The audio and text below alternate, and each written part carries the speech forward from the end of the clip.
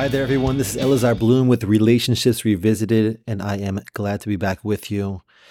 Before we get started today, just a quick reminder to rate and review. It helps get the word out there and help more people with their relationships, and that's a good thing. Today, we're going to talk about vulnerability and being open, and there is tons of this talk out there today. I'll tell you, at least once a week, I hear in my office some variation of, but I'm vulnerable with him or her. I tell him exactly what I want. I'm an open book. So the question is, what is vulnerability? Is telling somebody what you want vulnerable? And the short answer is no, it's not. Here's why.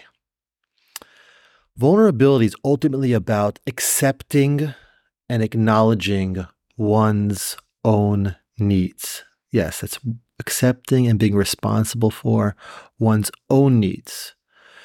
When I tell her, my wife will say, what she should be doing, I'm making her responsible for my need.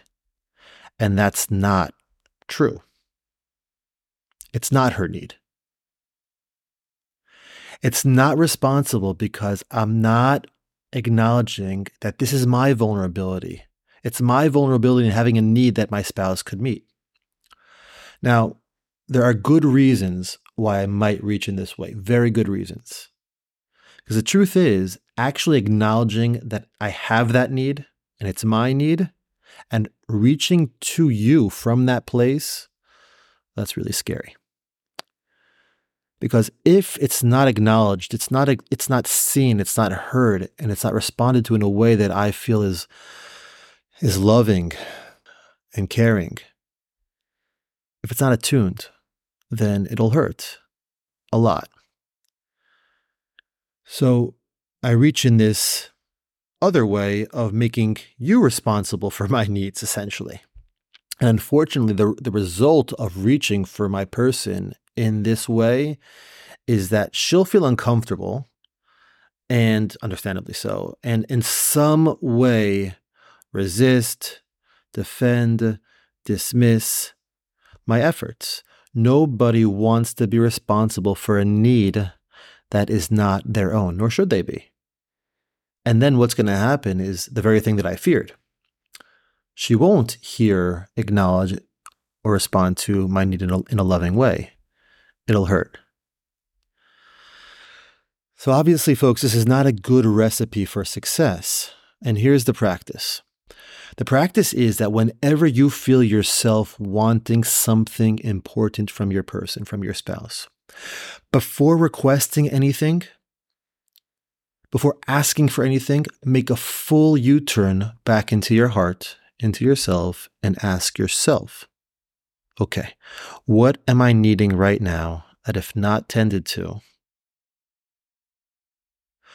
what am I needing right now that if not tended to will leave me in some type of discomfort or pain? Express that need openly and directly. For example, I'm feeling lonely and I haven't seen you much. I have a need for closeness and intimacy with you. I'm craving more time together.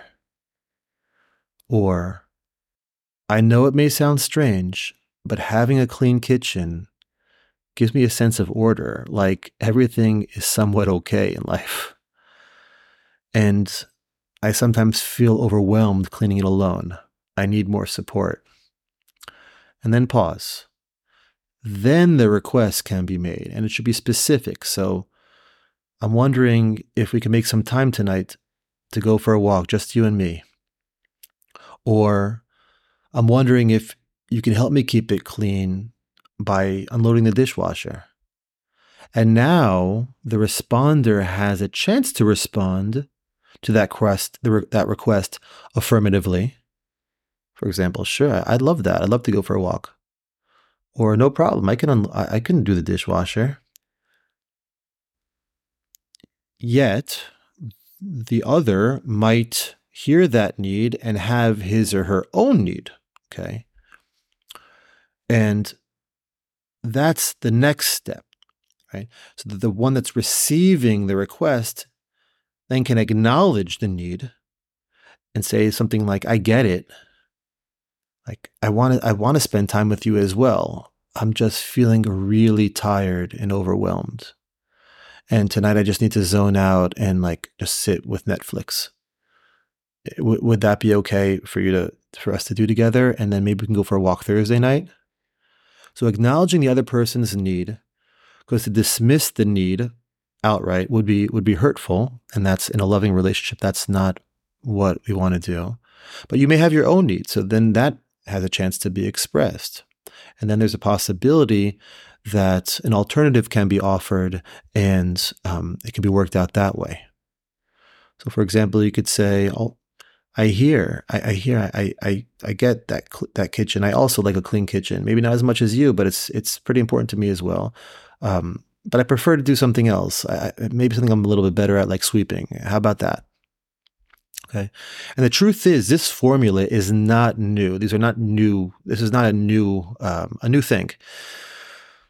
It's actually ancient. If you look clearly at the verses in the Torah and how God began the relationship with the Jewish people at Sinai, before there were requests for any specific behaviors, any of the mitzvot, any of the specific do's, or I like this or I don't like this, there was a simple acknowledgement of the divine desire. Hashem, God, shared his desire, the divine desire, with no specifics. For example, to have a unique relationship or to be heard, right?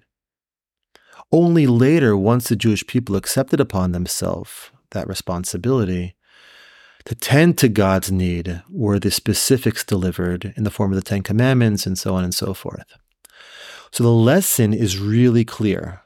The lesson is that in order to be in a truly mutual relationship, I must first start with myself, with my own need that I'm turning to you with.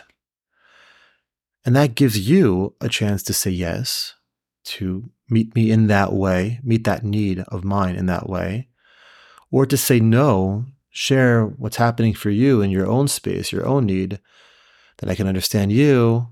And hopefully in that place of understanding, we could figure out another option. So this is something somewhat formulaic, but I hope it's clear that vulnerability is really about starting within oneself, which is scary. It's scary even to go within oneself sometimes, to acknowledge that these needs are real. And then to offer that, which is even scarier. But that is the best chance at having a positive result. I look forward to being with you again in the space between here on Relationships Revisited.